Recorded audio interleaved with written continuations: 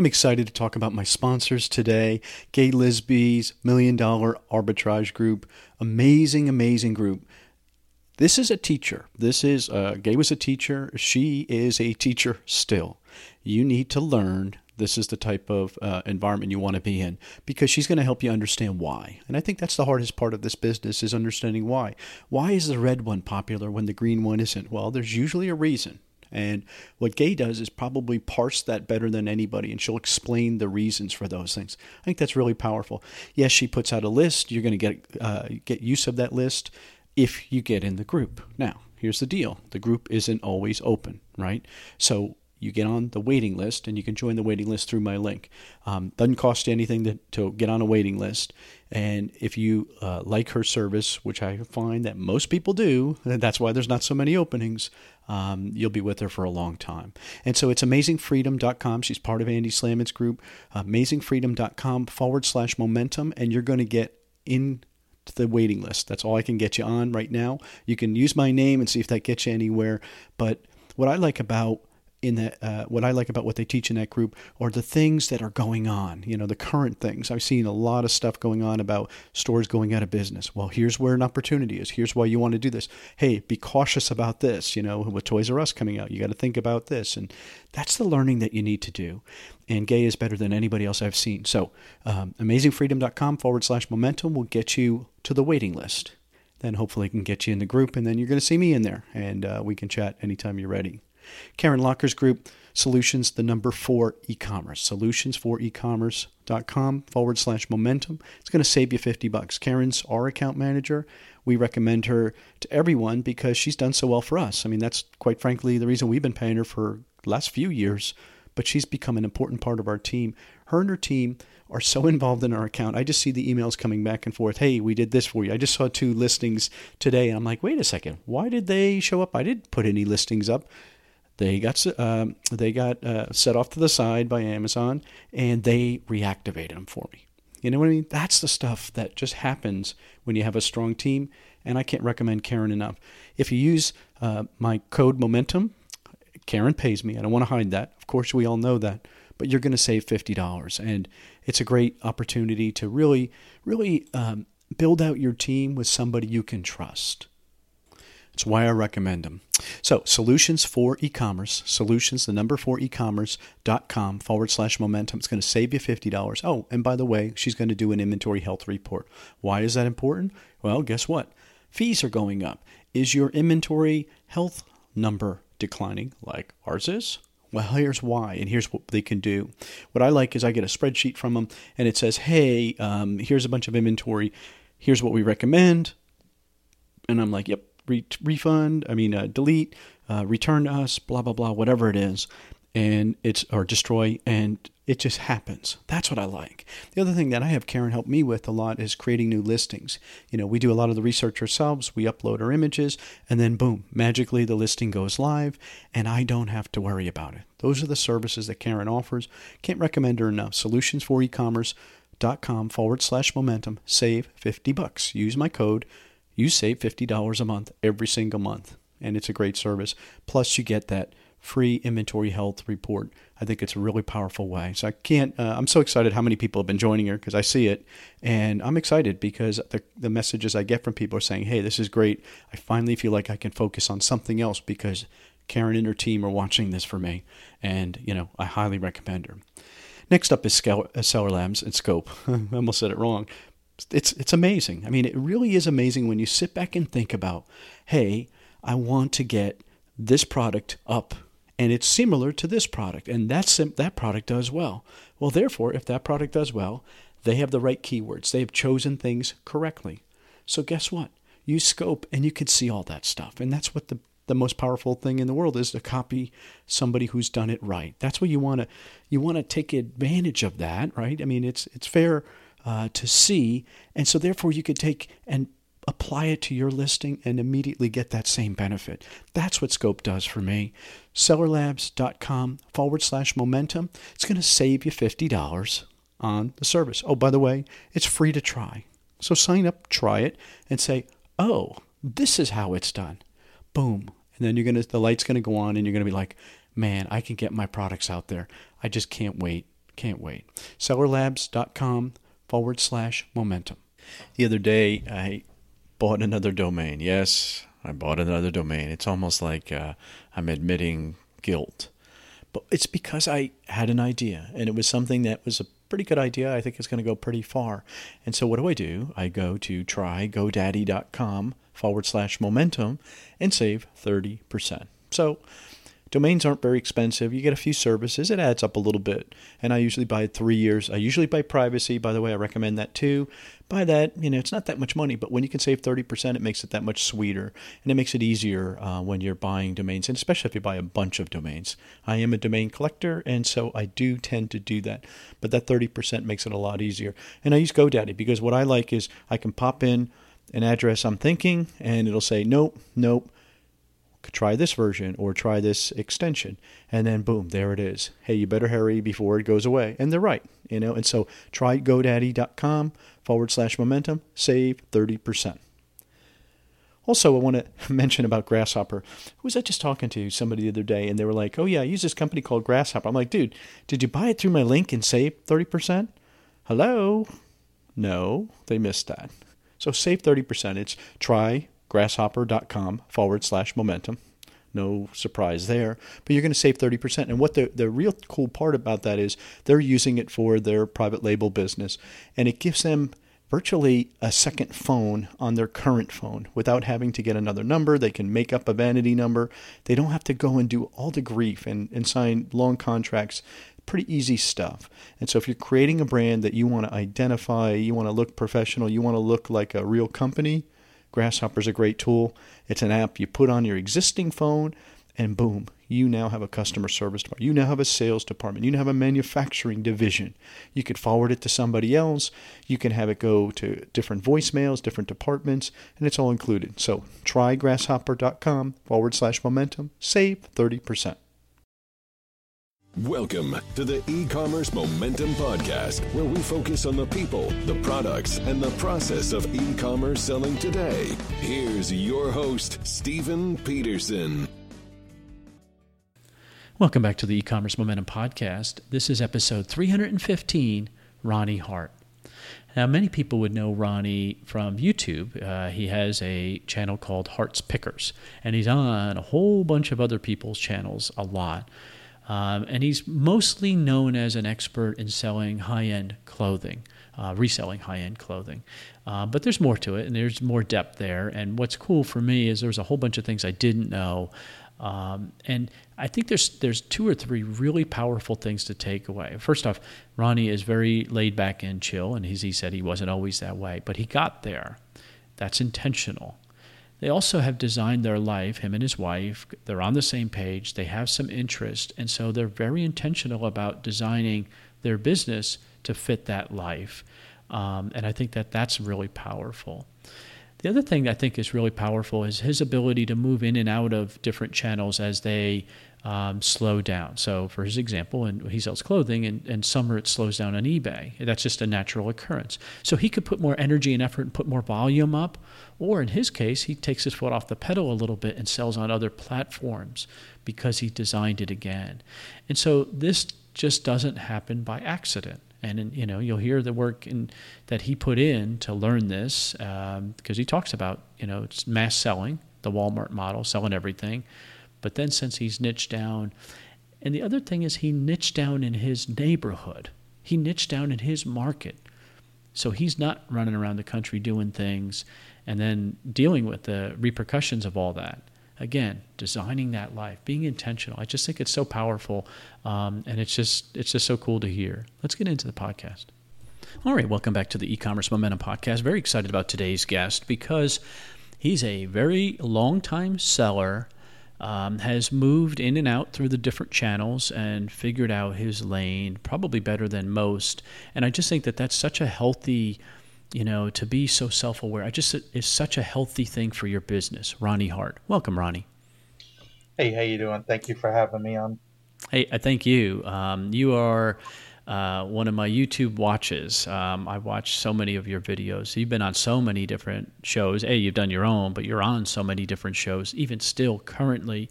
And you've been very free with your information, sharing it, free to share. But the thing I appreciate what you do is you don't make it sound easy. I mean, you put in the time, right? When you go to an estate sale, you're one of the few really good estate sale people that come on air, and I'm sure there are others. But you put in the time, don't you?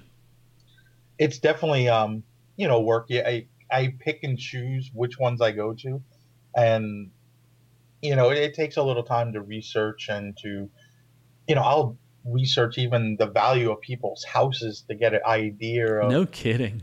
they'll put the address up the night before. I'm checking it in the morning to see if it's sold, is it for sale, just little different factors to get a little bit of a maybe an edge over something else. Well, what would that tell you? Because that's a very interesting. It's almost like you're profiling them, right?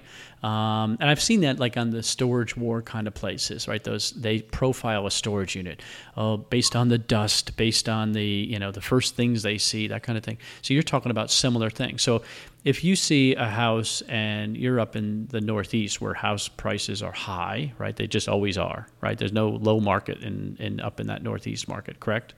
Where we are, it's pricey. It's not California pricey, but it's one of the more pricier areas, I would say, within the U.S. So, top 10 places, I would say. All right, so tell me again, like what would you be looking for? So you profile, right? You have these houses and you have low-end spectrum. What would you expect from that? Medium spectrum and high spectrum. What would they look like, and then what would you expect them to kind of bring? I mean, most of the time when I put in there, I'm looking for average home around us is probably at low, like a starter home is like 350 depending on what town you're in. Some towns the average home price is over $1 million, so it just depends on the town. So I could even find $1 million house, and you may not find anything really that spectacular. So a lot of it goes into just put it in there. Sometimes other information will come up. You may come like figure out, like we went to a sale and we found out the guy actually owned the Saturn dealership, which Saturn hasn't been in business for a while, but that information came up. So, and then when we were checking online, we use statesales.net a lot. And when we looked at the pictures, it didn't say anything about clothing, but we see it was like 2 or 3 closets packed full with suits and this and that. So I figured it was $1 million house or just around $1 million. The fact that he owned a car dealership, probably owned another one, I'm assuming most do. So, I thought there was a very good possibility that these weren't going to be lower end suits. So even though it didn't talk about clothing. So you're able to put those 2 and 2 together and make a reasonable assumption. So that you say, ooh, this is probably worth going. And then what would be the opposite of that? What would you be? Give me another example of what would turn you away from it, steer you away. Just you look at pictures of furniture, you look at pictures of just stuff they have in the house in general.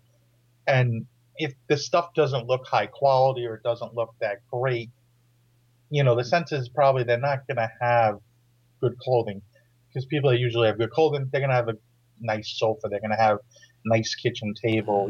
Their kitchen's probably going to be updated in the house. Just little things like that. Look for neatness and, so you would things. steer clear of that, because if it wasn't that, because, in our pre-call, we were kind of talking about it. Your goal is to do more with less, meaning that you want to stay single person operation, or you and your wife a little bit, whatever, and the ability to buy better things and sell them at higher prices is a much better path for you feel. I've always been on the idea that a higher selling average price is better than a low selling price, just because of the time it involves to get everything done. So we live in an area, unfortunately, not unfortunately, but for me, it's good because we can source higher end clothing. I know a lot of people can't be due to their area, and it's just what we find in our area. But it's a lot of work, though, because we'll spend more time going to either waiting in line at an estate sale, than going to the estate sale, or going to multiple thrift stores. I mean, there's times when we may go 10 to 12 thrift stores in one day. to get those maybe 30 items that I Wow. can sell for 50 or more versus someone going to the bin, spending 2, 3 hours just filling their car with $10 things. And then, it's a difference. I sell one thing, they sell five, six. It's less time, less shipping.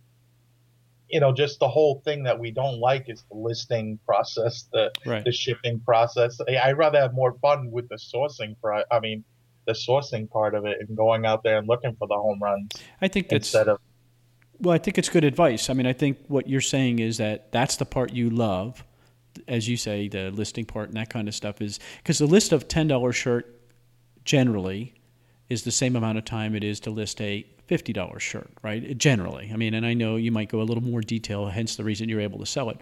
But the value, though, is that it's a long funnel, it sounds like to me. Like you have to put a bunch of stuff in it, probably don't benefit very quickly because the $50 buyers are harder to find than the $10 buyers. I think that's reasonable to assume. And so you have to have patience more than likely. For those 30 items, it might take longer to sell.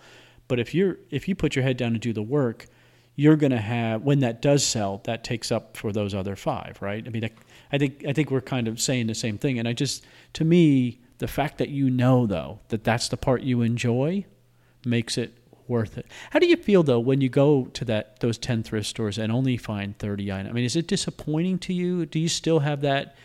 Or do you know that maybe the 11th one is going to have an item?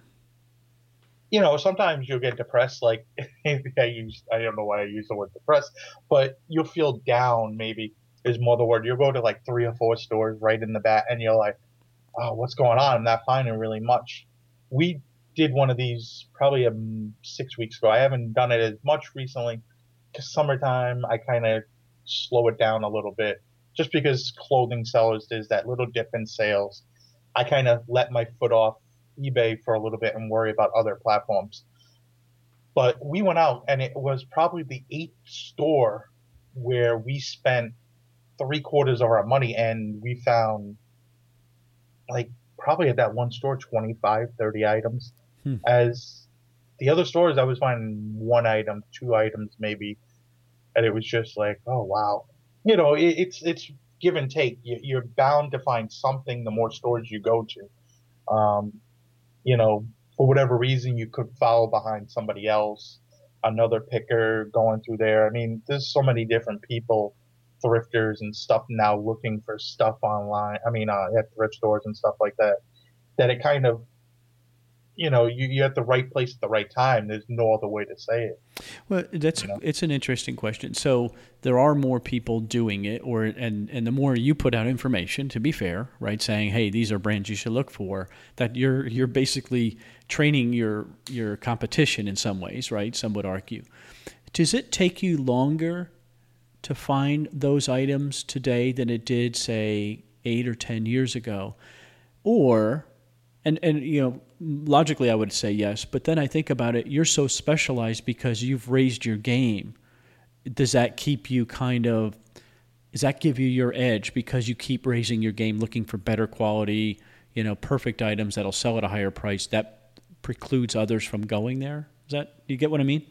Yeah. I mean, over time, we get more and more pickier also with what we pick up. So what we picked up 3, 4 years ago is not the same as what we pick up now. And we're a lot more suit and sport coat heavy. So they're longer tail items. A lot of resellers in general, or a lot of thrifters in general, don't understand the difference between a suit, a sport coat. And that just came from me learning about it, me reading up on it, me watching these like men's videos on YouTube, trying to understand the difference, things, reading up about it in like men's forum and stuff like that. And that just comes with like a little bit of knowledge. There's no way you can buy that information that really help you because you're not learning it. You're reading it. You just want to try to make money. And it's a longer tail game too. You could sit on something for an average of 3 to 6 months, as a lot of people, they want to sell stuff quick. They don't want to wait. They want it has to sell now mentality. And unfortunately, not everything sells in a day. Well, I think it's a valid point. And in the model that you're using, it's not the most capital intensive. I mean, maybe I'm wrong, but I think it's not as like, a guy who's buying end caps of Target, and buying it at 50 and selling it at 80 and making $7, flip, fast. That's still a lot of capital to tie up. When you're buying a suit, I mean, I don't know what you're paying on average, but to sit on it for 6 months is not a big deal for you to get that $80 or $90, whatever a suit would sell for. Could you talk that through a little bit just for perspective?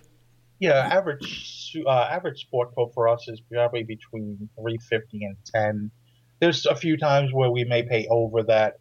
Average suit is between, I'll say, 6 to 15, 20, just depending on what store you're going to. If you're going to a Savers, it's going to be a little bit more. If you go to Salvation Army, you may catch it on a half off day. It's going to be less. Goodwill's kind of in the middle. Just depends. I know I believe it was last year, our average price per item was $8 across the board for eBay, and our average sale price was $64 per item. So, there's a lot of room and margin there, and, we have to sit on some things. I'm okay to sit on it because usually if we're buying 30 items, 5 or 6 items sell. I already made back that money. There's times where I sold just one item that paid for everything we got in a day we went out to the store. So it just depends, just luck, and you get your initial investment back right away, but then you just can sit on the rest of it.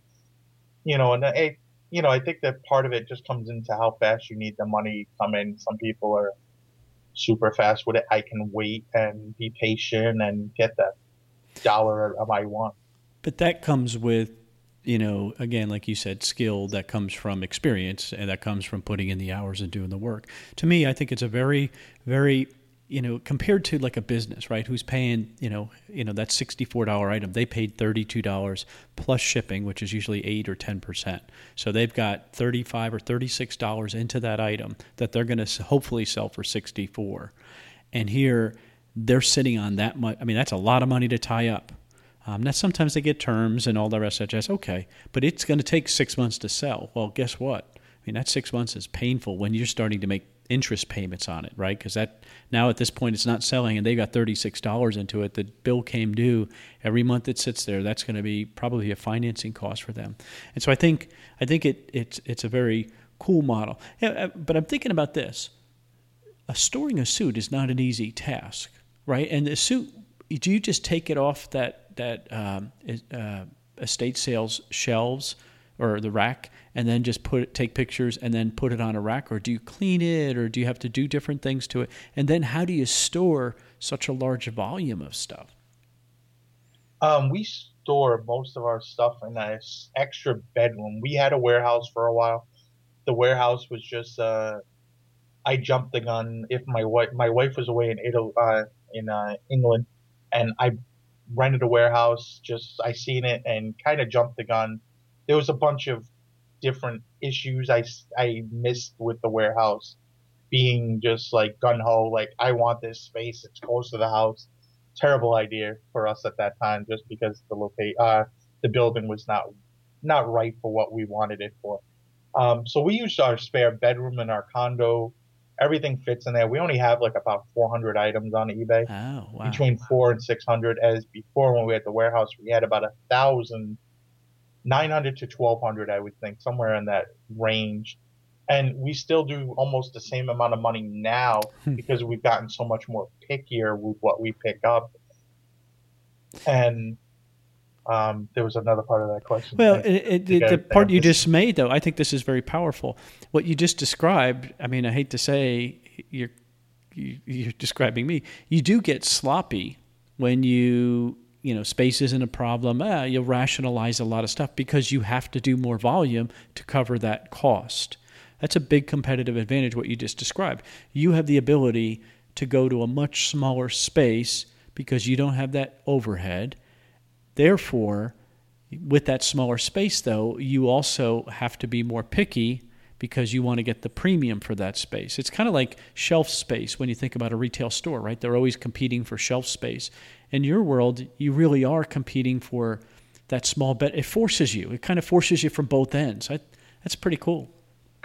Yeah, I mean, it definitely made us, just change our business model a little bit.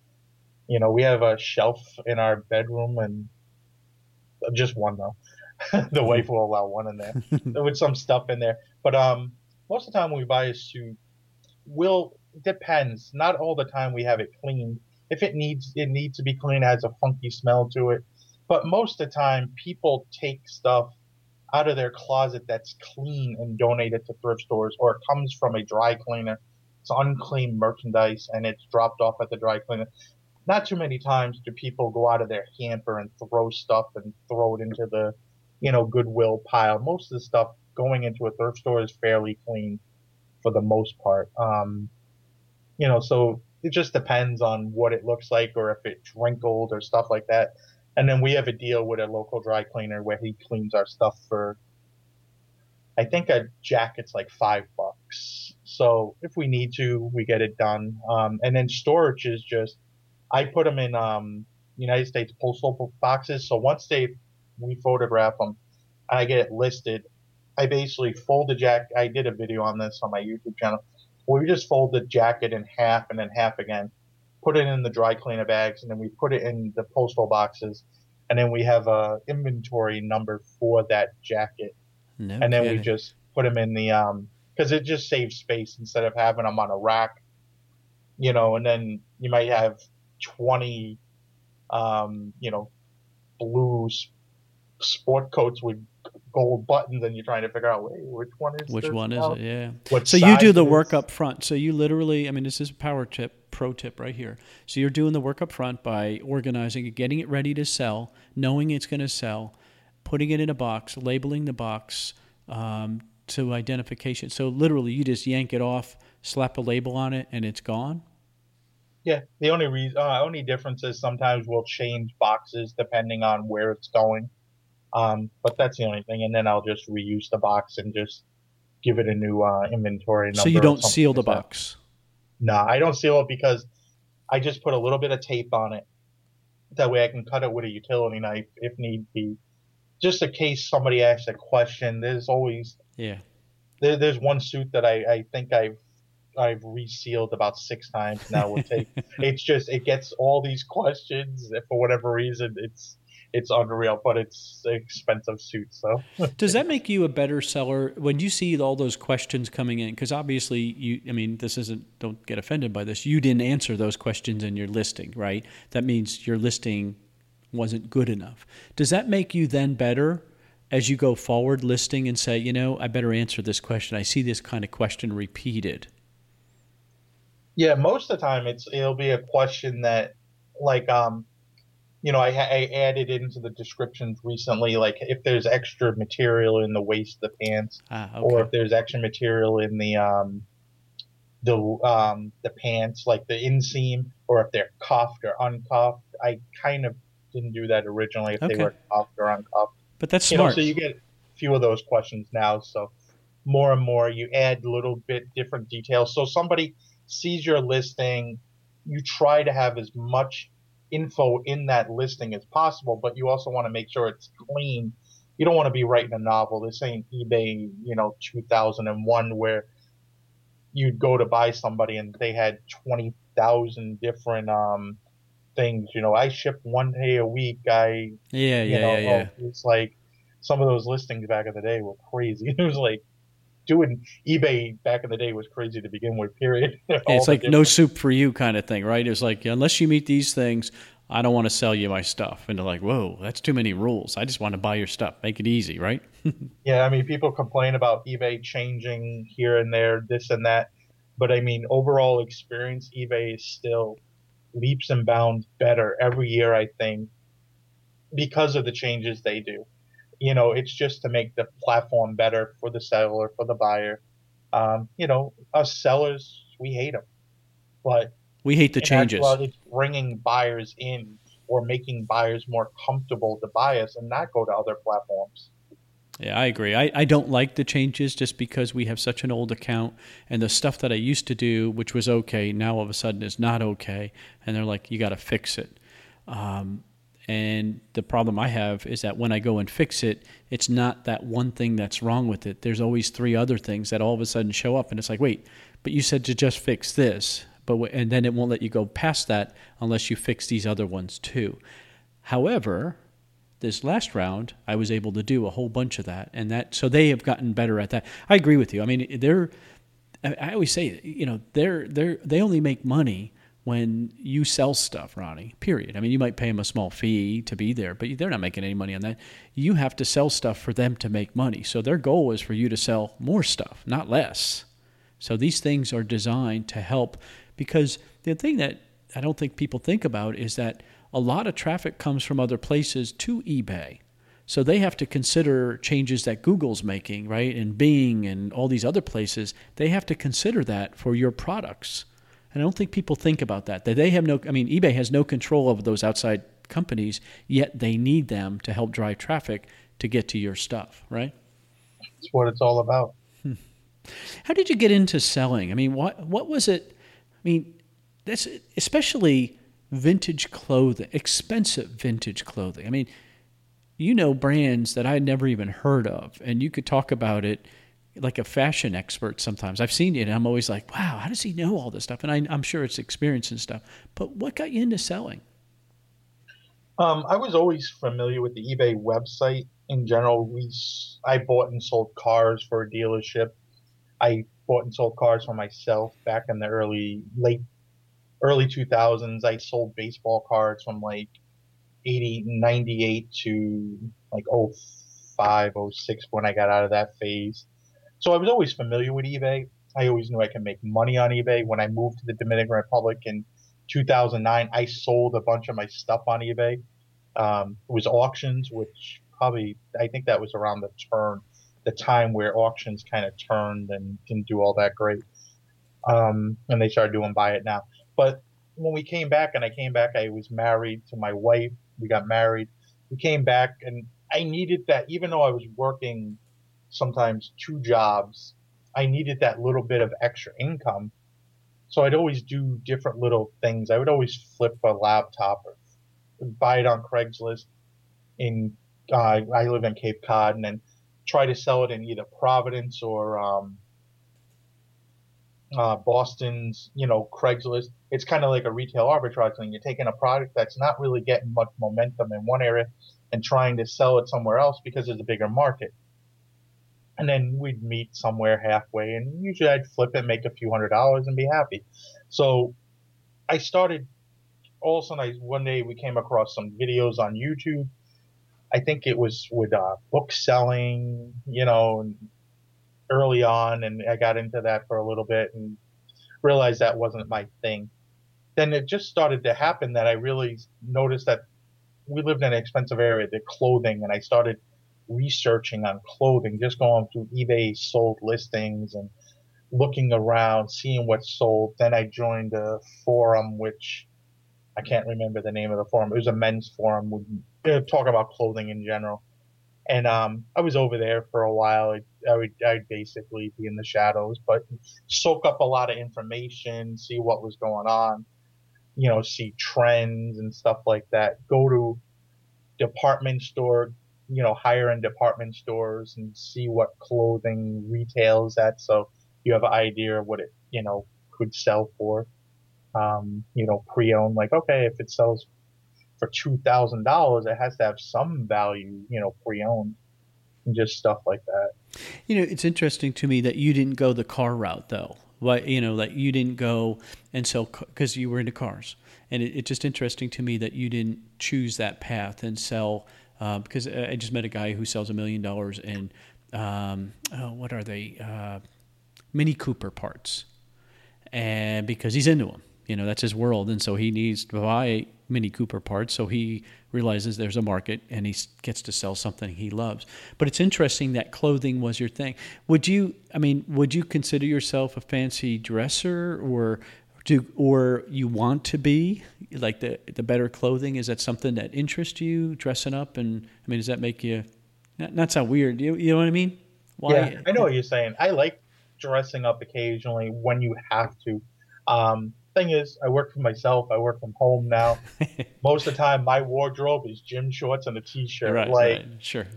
Wintertime, I don't like jeans. I've never been a jeans guy, so I'll wear, even though we live in Massachusetts, I'll wear shorts almost year round. It drives people crazy, but when I worked in the restaurant, it was hot in the kitchen, so I'd always wear shorts. It Right. didn't matter to me. Um, So you're used to that's your thing. Okay, that's interesting. yeah, I mean, When did you know that this was going to work? That you could leave the security of a job, right? Because there's a security issue, right? Getting that paycheck every week that you can count on. While yes, you're trading time for hour, it still is an issue. The fact that you don't need that. When did you figure that out? it was definitely it was definitely a jump. I was unprepared for that jump when it happened. It happened at the end of 2013, where I scheduled a vacation, and that vacation was for 6 weeks. Go back to the Dominican Republic, spend some time. Me and my wife would, just family and have fun and stuff like that. And we had some issues at my job. I worked at a restaurant, and I wasn't the boss or anything. I just worked under someone. I worked there for 16 years at that point. And he's like, "You can't go," like a week before. And I'm like, "No, I'm going." Like, he was just, even though he knew we had some issues with employees and we were lacking an employee at the time, one just left. And it was like, that's not my problem. That's your problem. So he kind of pushed the issue. And then I just said, "You know what? This is your restaurant. I'm done." And I think I had my best month on eBay at that time, just in that November. And I think I quit in December. We did 7,400 on eBay, and that was part-time. And I was just like, "You know what? I don't need this. We could make this, we could do more." And then I went full-time. It was like, I turned to my wife. My wife was an assistant manager at a party store. And I was just like, "You know what, honey, why don't you just go full-time with me? Like, let's go. Let's do this together." It was the craziest thing I've ever done before, because I never thought of it doing that way. And I made, we were talking about probably $80,000 in salary, just saying, "Okay, let's just walk away. Let's walk away and really do this." And we told ourselves, "Hey, this is for more travel and more." That's what we wanted to do, more traveling. And my wife recently took a job recently for JetBlue, and it's all about travel. Right. That's the only reason she took that job, is because, hey, I see a state sale now, and almost anywhere in the U.S. I can hop on a plane and be there. Dude, but here's what's so cool, and this is really important. If you employ people, this is so important. In the old days, employees didn't have options. It was hard to get a job. Now, when I studied, it was macroeconomics, right? The unemployment rate was 5%. The unemployable rate, they said you'll never dip below 5% because anybody in that group are unemployable, meaning that they never want to go to work, or they have disabilities, or they are not going to be able to work. Well, we're way down in that pool right now, and so there are more jobs than there are people that want those jobs, right? And so people have options. And so in the old days, it was expected for you to care more about that job than anything else in your life, Ronnie. And it was like a switch turned on, like what you just said is like a switch. Wait a second, this is your business, not Ronnie's business. Why do I have to care? Yes, I am going.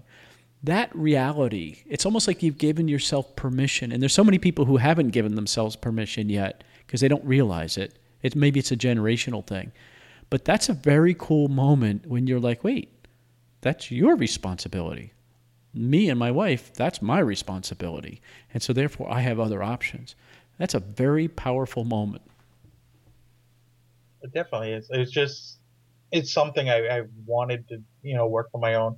Originally it was going to be the car thing, but could just never scratch up enough capital for that. But be thankful that you didn't, because look at where you are now. It's because, like you say, your thing, and it sounds like your wife's, is to travel and enjoy life. You've designed that. I mean, How cool is that? And then to fill it in with her now taking that job in JetBlue, because it allows even more of that. It accelerates that. And in the pre-call, we were talking about it. You can take your foot off the pedal a little bit. That's a cool place to get to. But that didn't happen by accident. Love it. No, it's a lot of hard work setting up, and getting there. You have to work to get to a point. And then once you're comfortable, once you have, money that flows in, we have so much money that flows in every year. And depending on, there's certain times of the year where we kind of switch off one platform kind of for another platform that we sell on and kind of generate the money from there. There's always some money set aside for the slow times. We all know there's always peaks and valleys with all selling platforms, Well, I don't want to lose that because I caught that earlier. I was kind of come to that next. That was right where I was going. Great segue. Was that you had mentioned that. So, when clothing sales tend to fall, right, in the summer in eBay, that you're able to turn on other platforms. Care to allude on any of them? I mean, like we sell on Poshmark, for example, or we sell on eBay and Amazon, and we have our own sites. How about you? Yeah, we sell a lot more on Amazon over the summer. I'm not a retail arbitrage guy, so a lot of my stuff does come from either estate sales or yard sales or thrift stores occasionally. I'll just hold stuff for this time. It's like a savings account. I'll save. That's smart. A few hundred things and just, okay, now it's getting near summer. I'll start sending that stuff into Amazon. Some stuff we merchant fulfill, like video games, we merchant fulfill just because they sell pretty quick and they're easy to ship. They're not difficult, right. No hassles.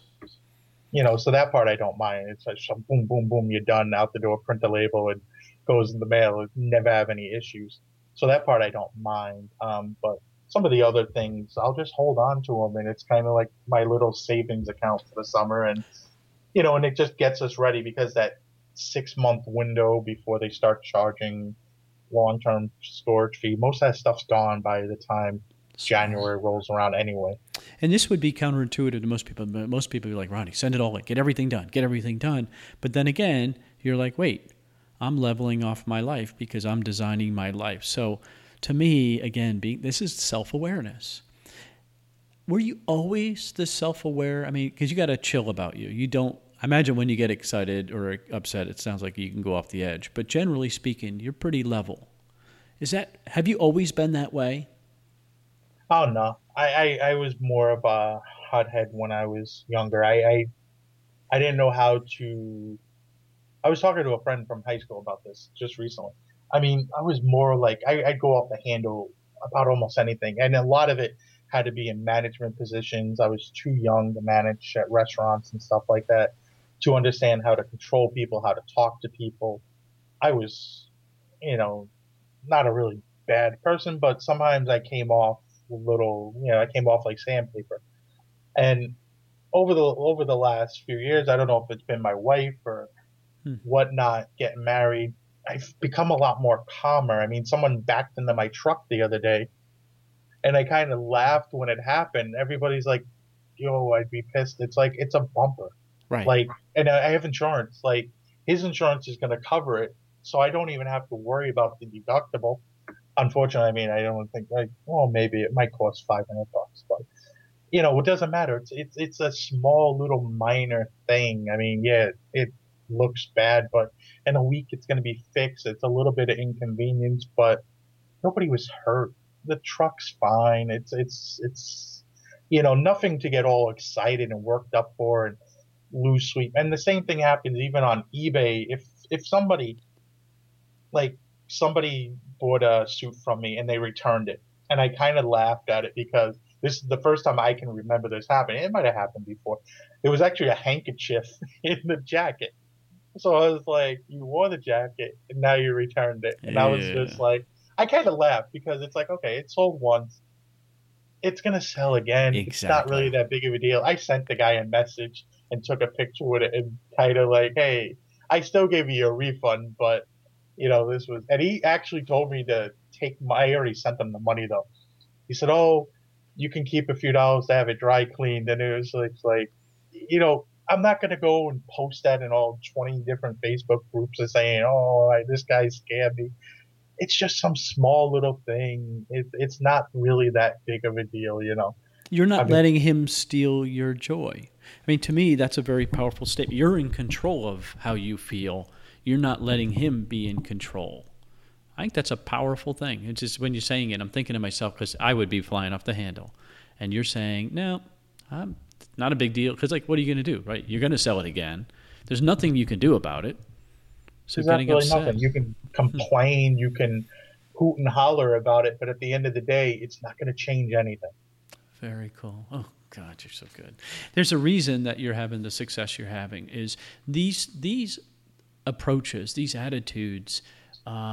It's tough because, at least in my world, everybody complains about everything. Everything's a big deal, when really it's not. As you just said, it's a bumper or it's a jacket that gets returned that you'll resell. It's a little bit of your life. It's a little inconvenience. It's not when you have perspective with health or something like that. All this other stuff is trivial. When you think about your strengths, why do you think that you can go into an estate sale and find so many good things? I mean, I know we already talked that you fine-tune, you put some effort and energy into learning all these things. But what do you think one of your biggest strengths are that probably gives you a competitive advantage? Just my knowledge. I took the time to just study and spend countless hours, either, like I said, on forums or reading about stuff or online or just watching videos or going through eBay solds just to get an idea of what's selling, what's not I selling, mean, were what's you a hot, good what's not. student?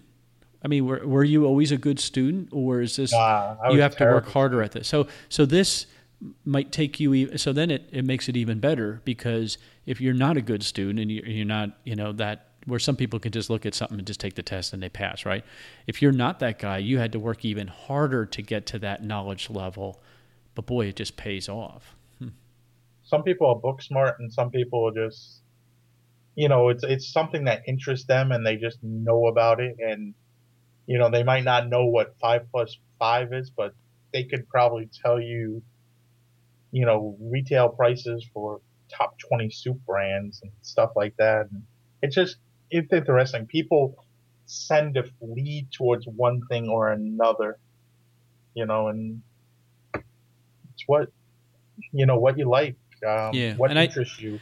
And I think the things in your past tend to lead you there. When you look back, I'm assuming you could look back and see some things that have gotten you to where you are, and you'd be like, yeah, I guess I always knew I would end up here, or I guess it makes sense that I'm here at this place.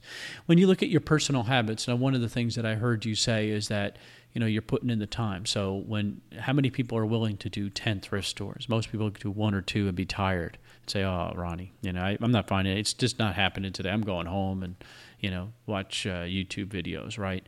You've already described that you're going to put in the time to do that. What other habits that you have that really have allowed you to have this success? I mean, like you said, hard work is probably the one, and you can't even teach it. It's unteachable. It's either something you have or you don't have. And I think that's what separates a lot of the better resellers from the other ones, the weaker resellers, or I don't know what you would consider it.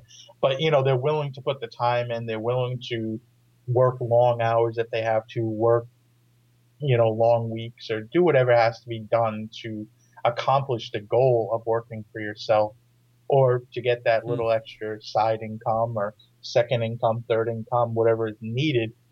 So maybe you could afford that new car or that vacation home or whatever it may be. And my other thing is just I hate death piles. Like Oh, good for everything you. gets listed pretty quickly. Like I get stuff, it gets drafted within a day or two, and then it gets put in tubs. And my wife, when she has spare time, she'll take the photographs. That's the one thing she really does. That and organization, she does. So sometimes I'm waiting on pictures, but at least I'll have it all set up, kind of ready to go. So But when wait, I you have get the this big pictures, team, right? You got 12 people come in and do all these listings for you? I wish. Yeah, no, But it's you.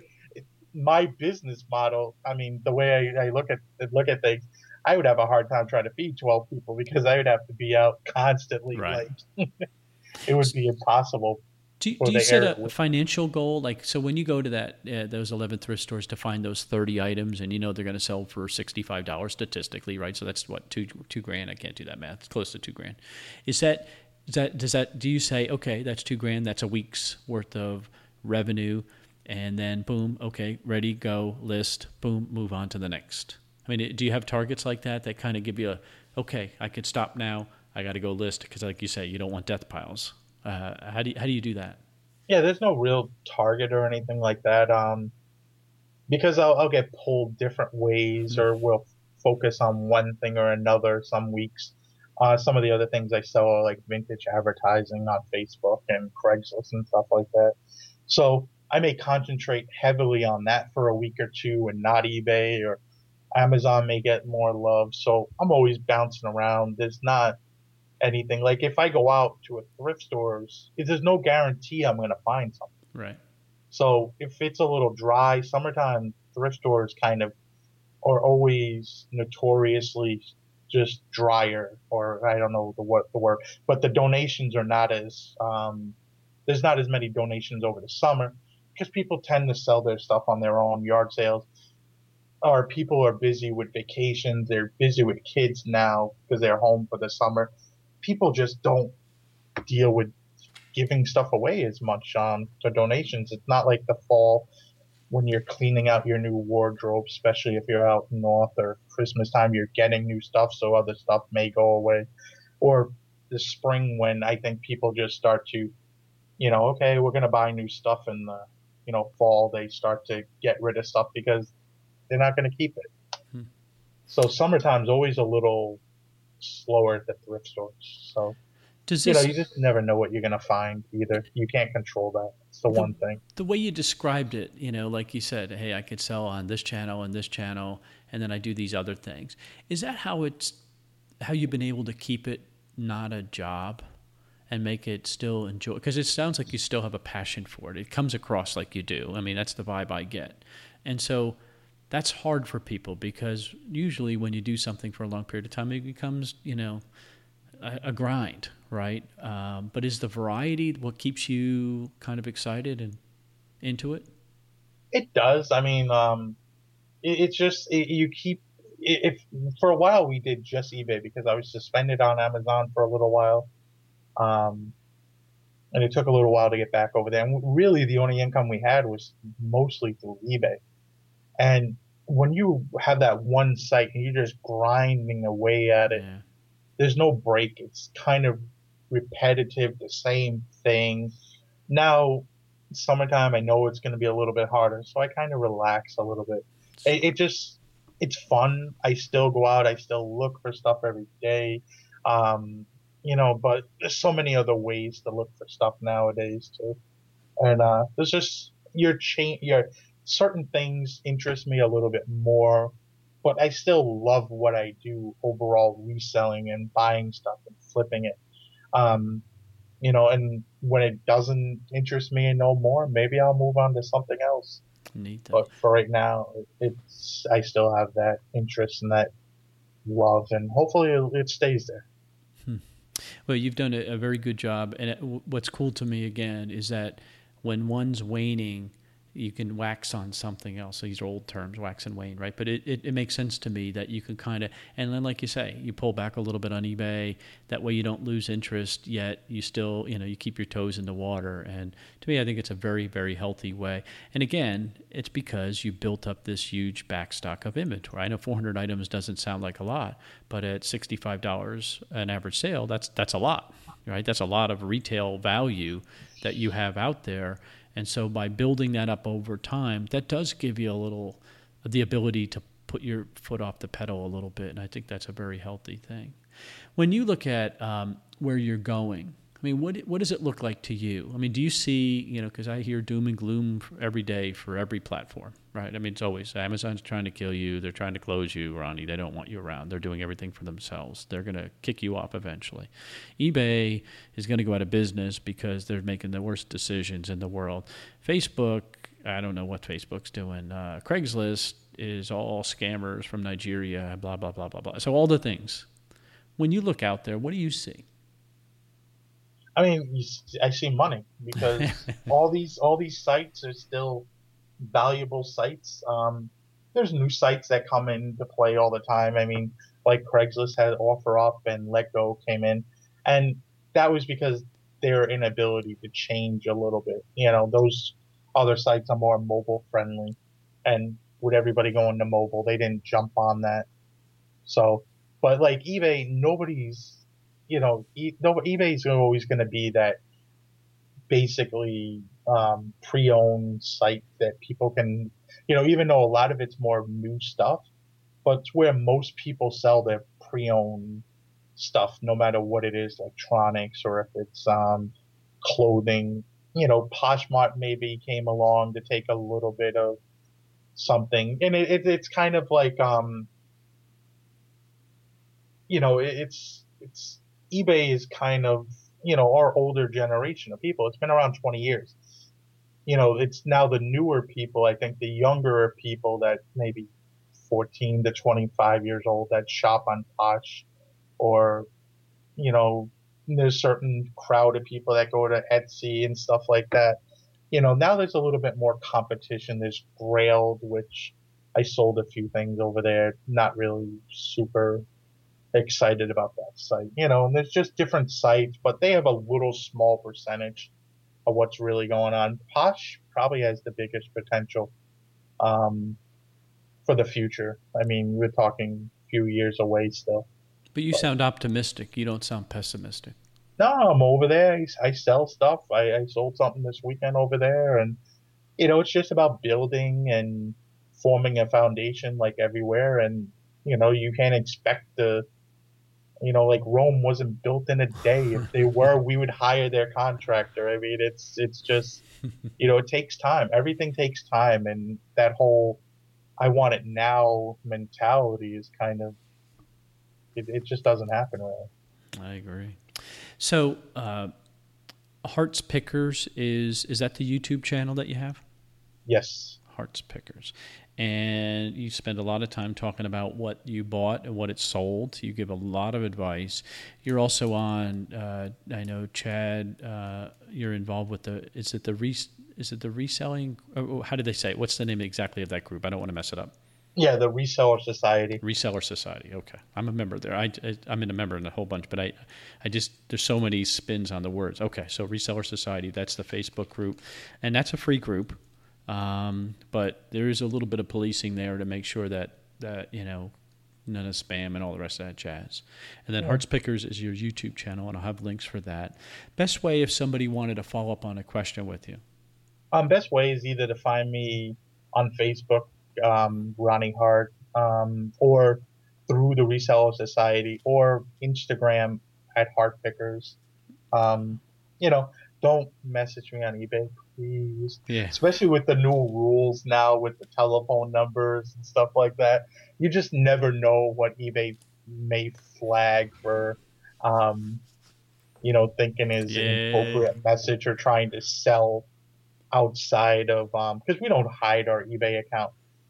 We have two eBay accounts, one that we sell majority of our stuff on, one that I'll sell signs and stuff on occasionally.